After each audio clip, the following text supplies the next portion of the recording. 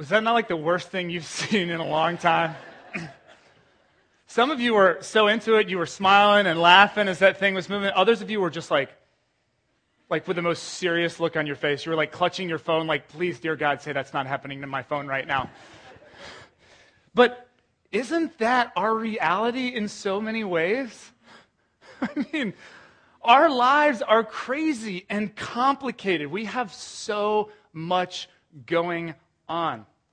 You know, my brother lives here in town, and he and I got together for lunch this past week at the Cheesecake Factory. Any fans of the Cheesecake Factory? Yeah. You know, if you haven't been there, do you know that their menu is 22 pages long? 22 pages! That's unbelievable. So my brother and I sat down to have lunch, and we start navigating this menu, and he's like, oh, this jambalaya looks good. I'm like, what page are you on, dude? He's like 17. I'm like, how did you get there? I'm on page 3. You know? And so we're trying to navigate this menu, and then we notice that underneath this menu, the 22-pager, there's another menu. And so we're like, oh, good, you know, this is the Cliff Notes version. Like, this is the specials, you know, whatever. No. This is the Skinnylicious menu. Totally different items. These are all menu items under 590 calories, but it's like all other stuff, right? Now, this violates one of my all-time rules of eating out in a restaurant, okay? There's no way I'm going to pay money to be hungry when the experience is over. It's just not happening. I'm going to make sure that I get tons to eat, so I'm throwing this menu away. I thought it was the Cliff Notes version, but it's not. So now I'm back stuck with this. And so our waitress comes to the table, and she says, hey, is there anything I can help you with? I'm like, yeah, how the heck do we navigate this thing? And I kid you not, my brother is my witness. She says to me, I know, right? It's like the Bible. I'm not kidding. You can't make this stuff up. So, of course,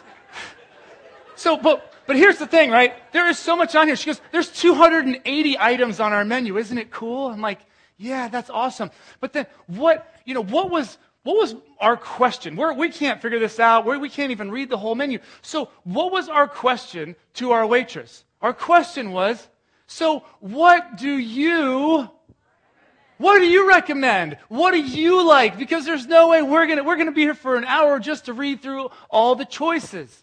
You know, here's the thing.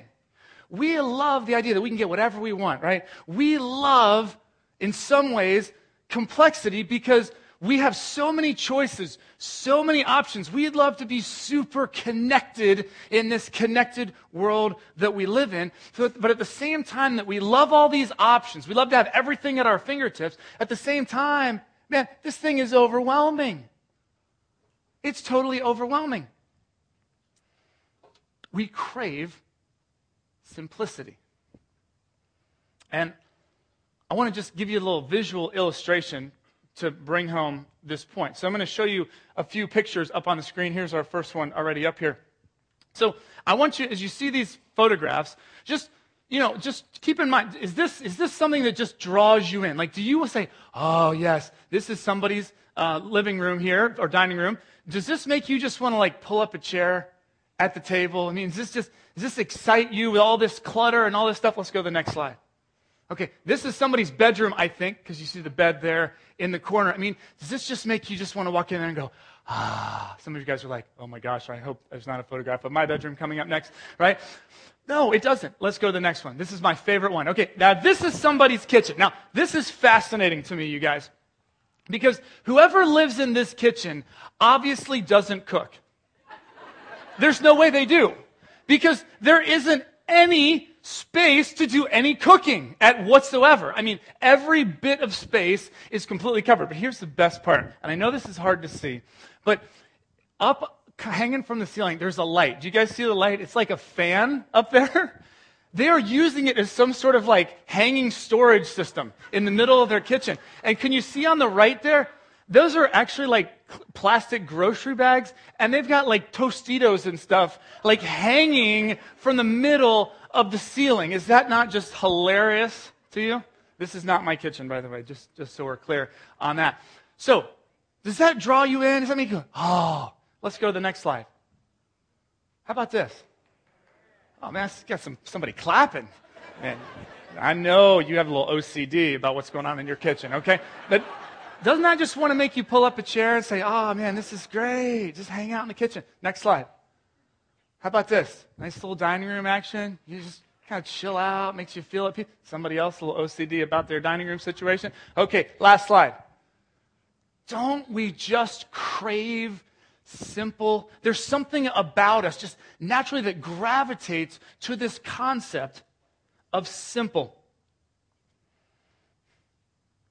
Even though we want tons and tons of options. We want the world at our fingertips, and we don't want to miss out on anything, right? We don't want to miss out on anything. At the same time, we want things simple and streamlined. Well, we all know how to take a room that's completely cluttered and complicated and simplify it.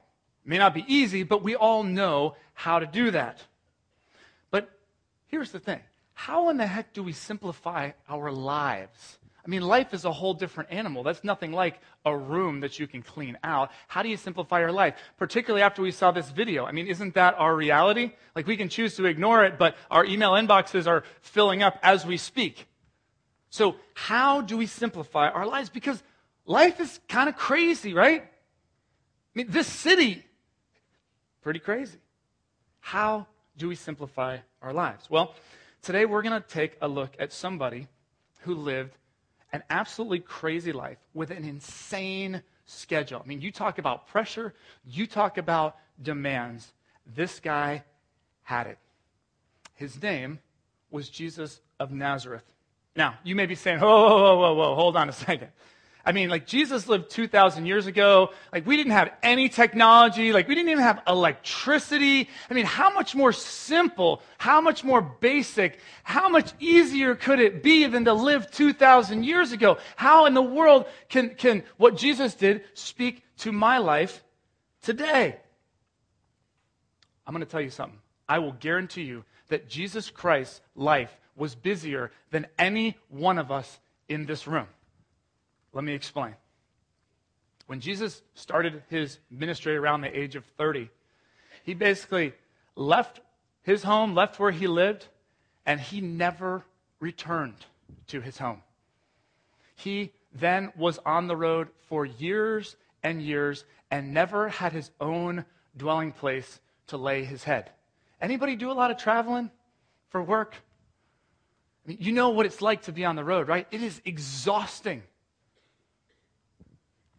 To top it all off, as he started to gain popularity, he became this celebrity figure. And so crowds and crowds of people, if you read through the Gospels, Matthew, Mark, Luke, and John, crowds and crowds of people would follow him from town to town. And when he was coming into a town, people would flock to see him. And then whoever's house he was staying at, wherever he kind of set up shop to teach and then to visit with people, people would line up and they'd be waiting from morning all the way until late in the evening, past when it was dark, queuing up outside the door of the house or wherever he was, just to get a couple minutes of FaceTime with Jesus, to be healed of something or to be counseled or whatever it was. I mean, he lived an unbelievably crazy schedule. Now, on top of all that, in his downtime, quote unquote, when he would travel from one place to the next and kind of ditch the majority of the people, he still had these 12 guys with him, these 12 disciples, right? Now, they lived together, they traveled together, they did everything together, and then, so he was also mentoring these 12 guys who were very diverse. There were a lot of issues and personalities within that group. They were constantly not understanding what he was saying. And so just kind of in his free time, that's what was going on with him. Now, to top it all off, Jesus was absolutely opposed to the religious authorities of his day. And so these religious leaders were constantly looking for ways to trap him. They were trying to figure out a way that they could take him out of this power that he was building and somehow remove him. So he was being hunted down in that way. And then just to top it all off, what was Jesus' light at the end of the tunnel? For some of us, we're killing it, we're working hard, but we're like, oh man, 5 years till retirement, this is going to be great and whatever, okay? Jesus' light at the end of the tunnel was, he knew that the reason that he came was ultimately to suffer and die for our sins, for your sins, for my sins, to live this perfect, blameless life, and then to die as a sacrifice to satisfy God's justice for all the evil and all the sin in the world. So that's what he had to look forward to. Pretty crazy life. But yet, when you read about Jesus in the Gospels, you never see Jesus coming unglued. You never see him stretched too thin. You never see him out of balance. You always see Jesus in control. It is absolutely astounding. Now, why? How did he have this unbelievably complicated life in some respects, and yet it was so simple? Well, Jesus had a simple habit that he practiced regularly. I got a few verses here from the gospel. See if you can pick it out. Luke 6:12 and 13 says, one of those days, Jesus went out to a mountainside to pray and spent the night praying to God. When morning came, he called his disciples to him, and he chose 12 of them.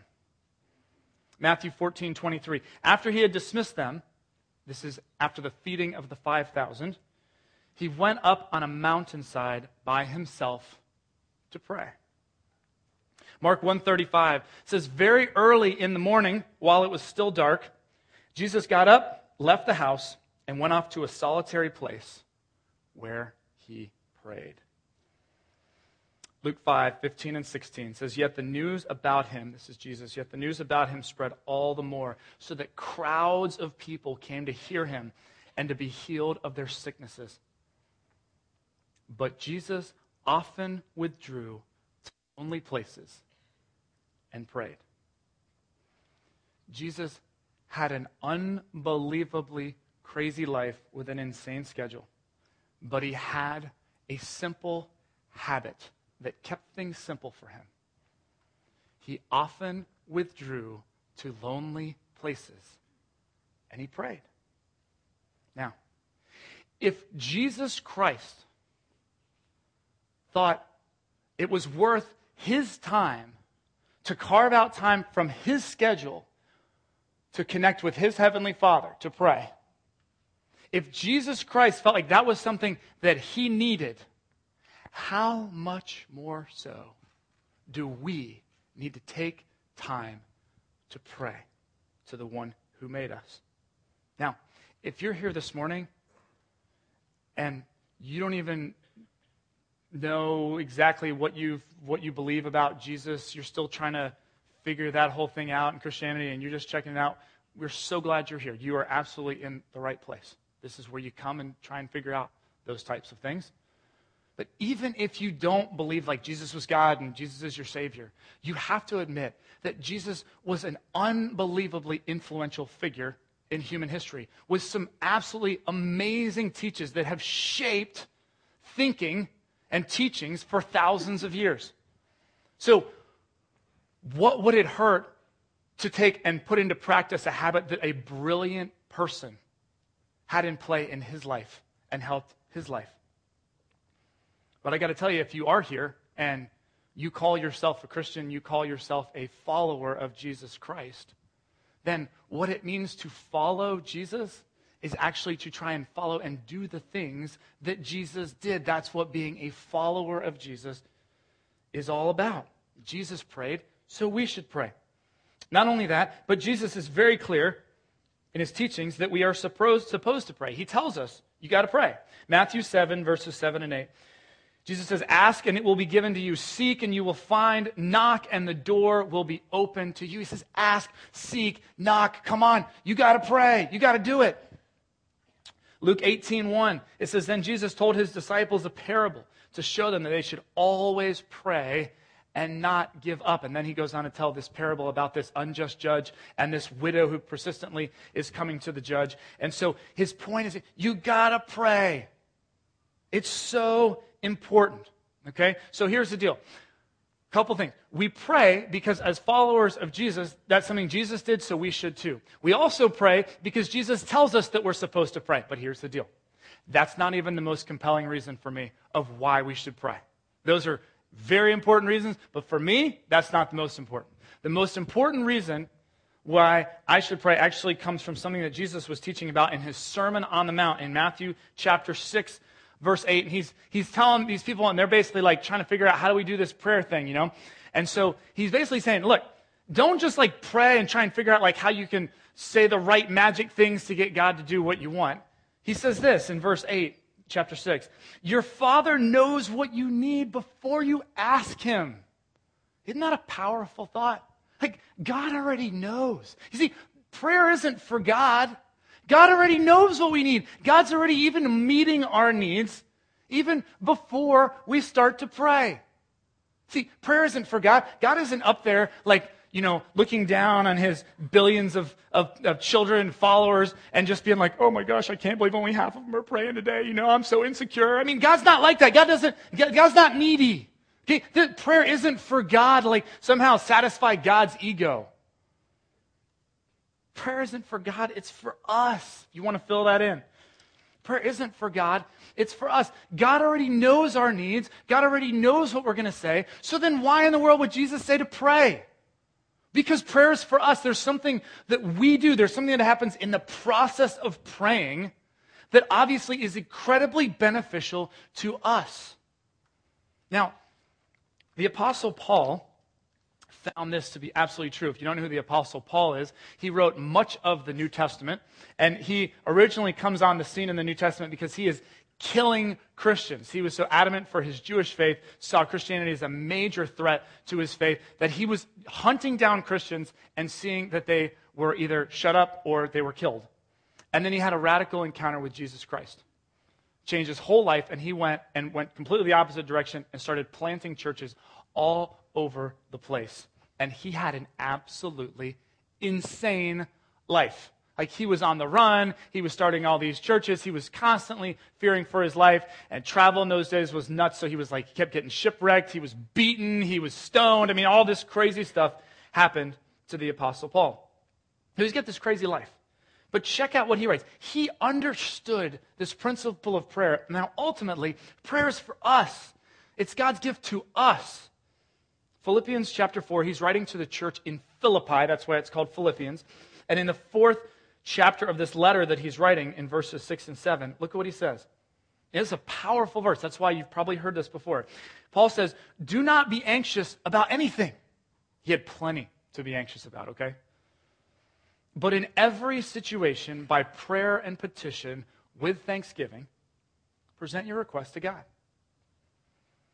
And the peace of God, which transcends all understanding, will guard your hearts and your minds in Christ Jesus.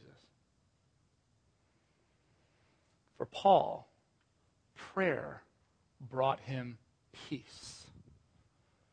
This resonates deeply with me. I go to start my day in the morning, and it's as if that video is playing in my brain as soon as I get up and I start to plug in.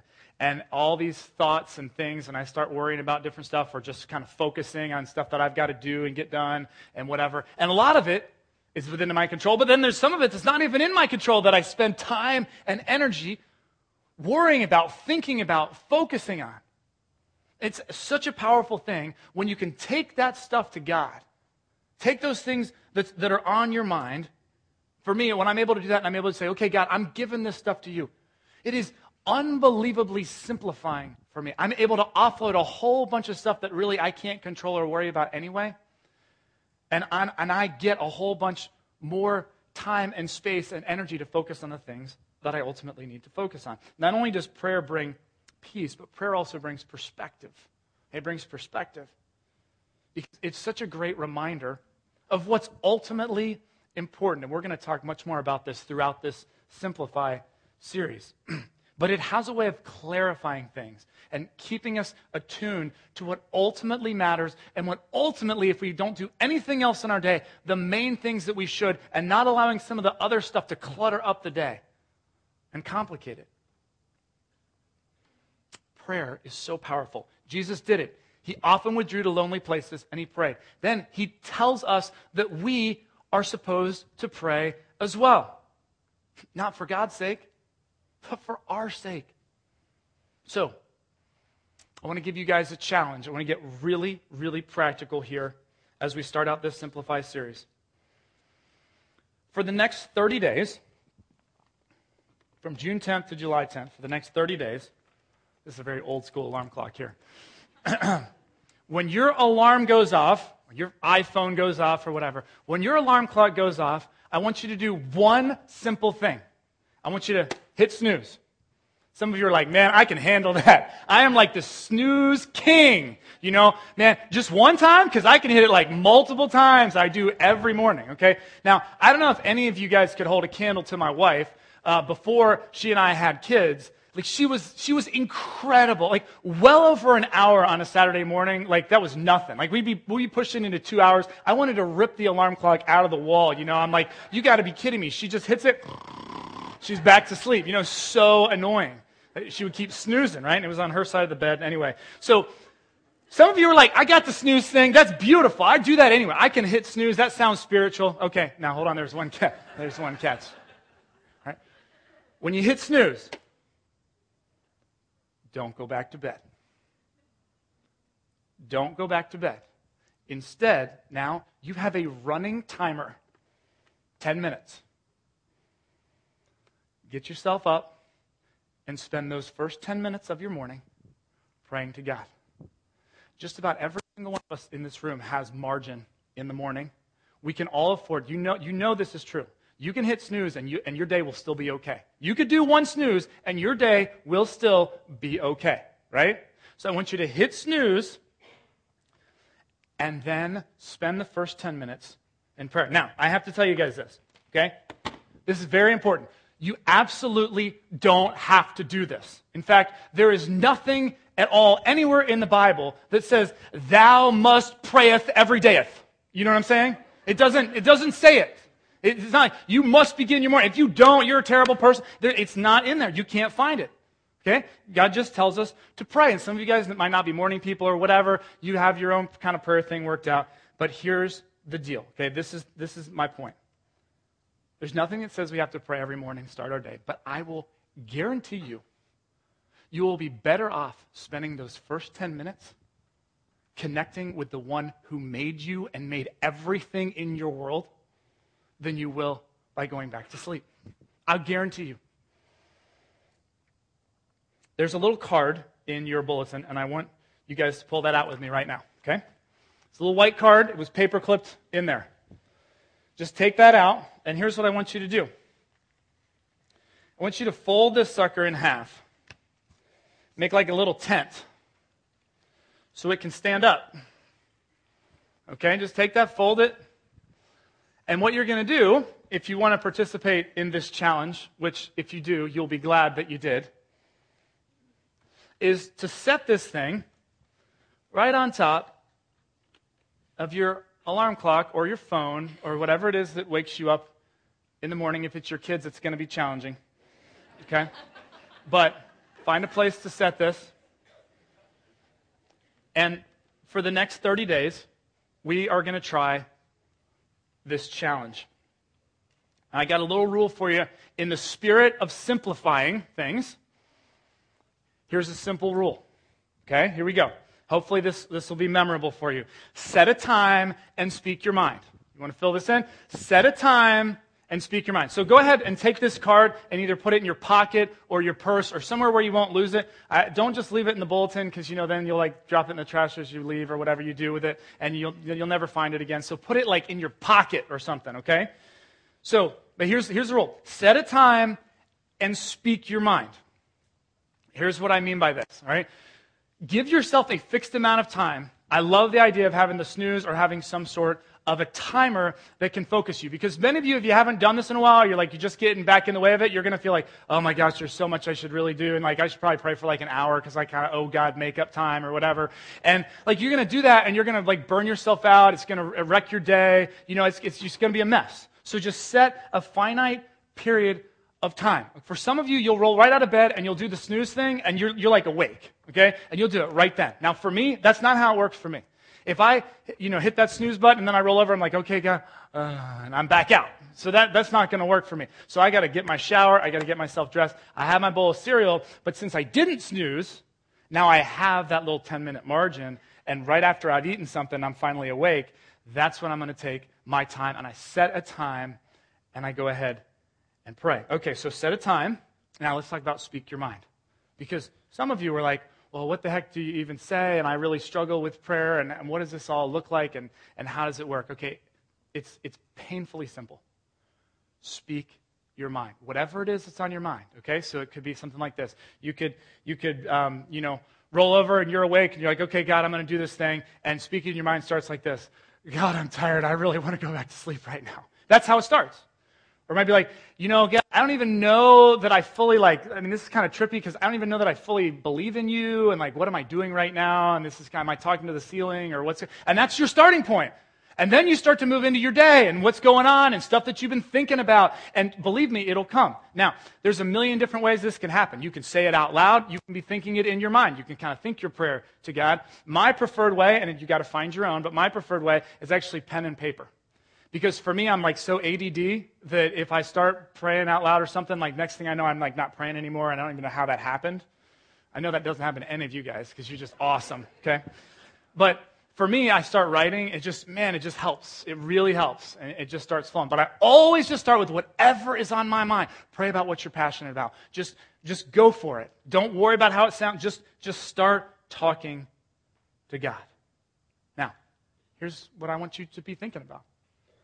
What might your week look like this week coming up if instead of the first thing you do in the morning is have your NPR come on and you're filled with all these news sound bites or whatever, or instead of you're checking your Facebook on your phone or you're checking your email inbox or whatever it is that you're plugging into, what if instead of doing that, the first 10 waking minutes of your day were spent talking to the one who made you, who makes sense of everything?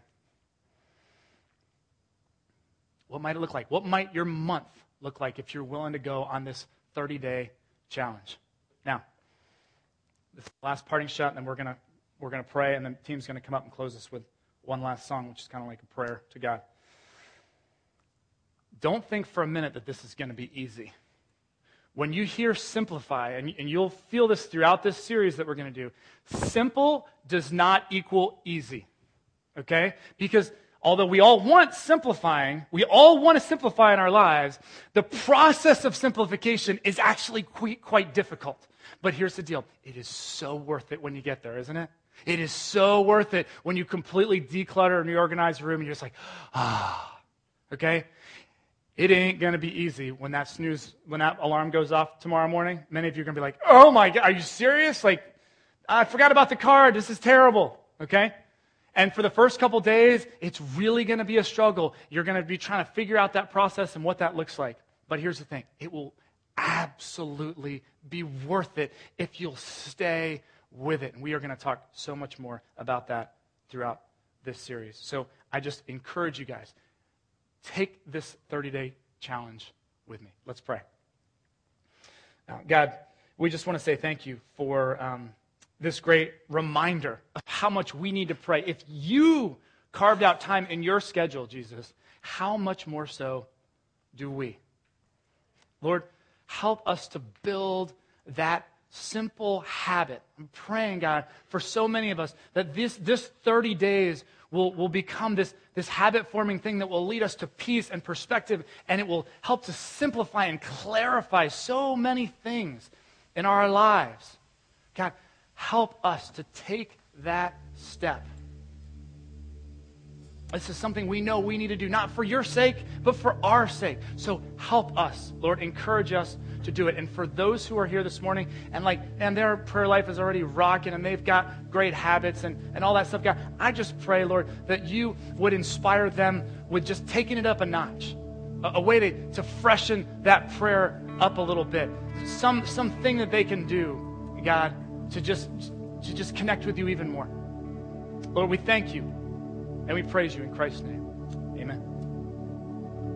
Amen. And what better time to set a time than now? So as we end today, guys, we just want to give you the opportunity to use your words and to speak to God this morning. And as you do so, we'll sing the prayer that our Lord Jesus taught us in the Scriptures.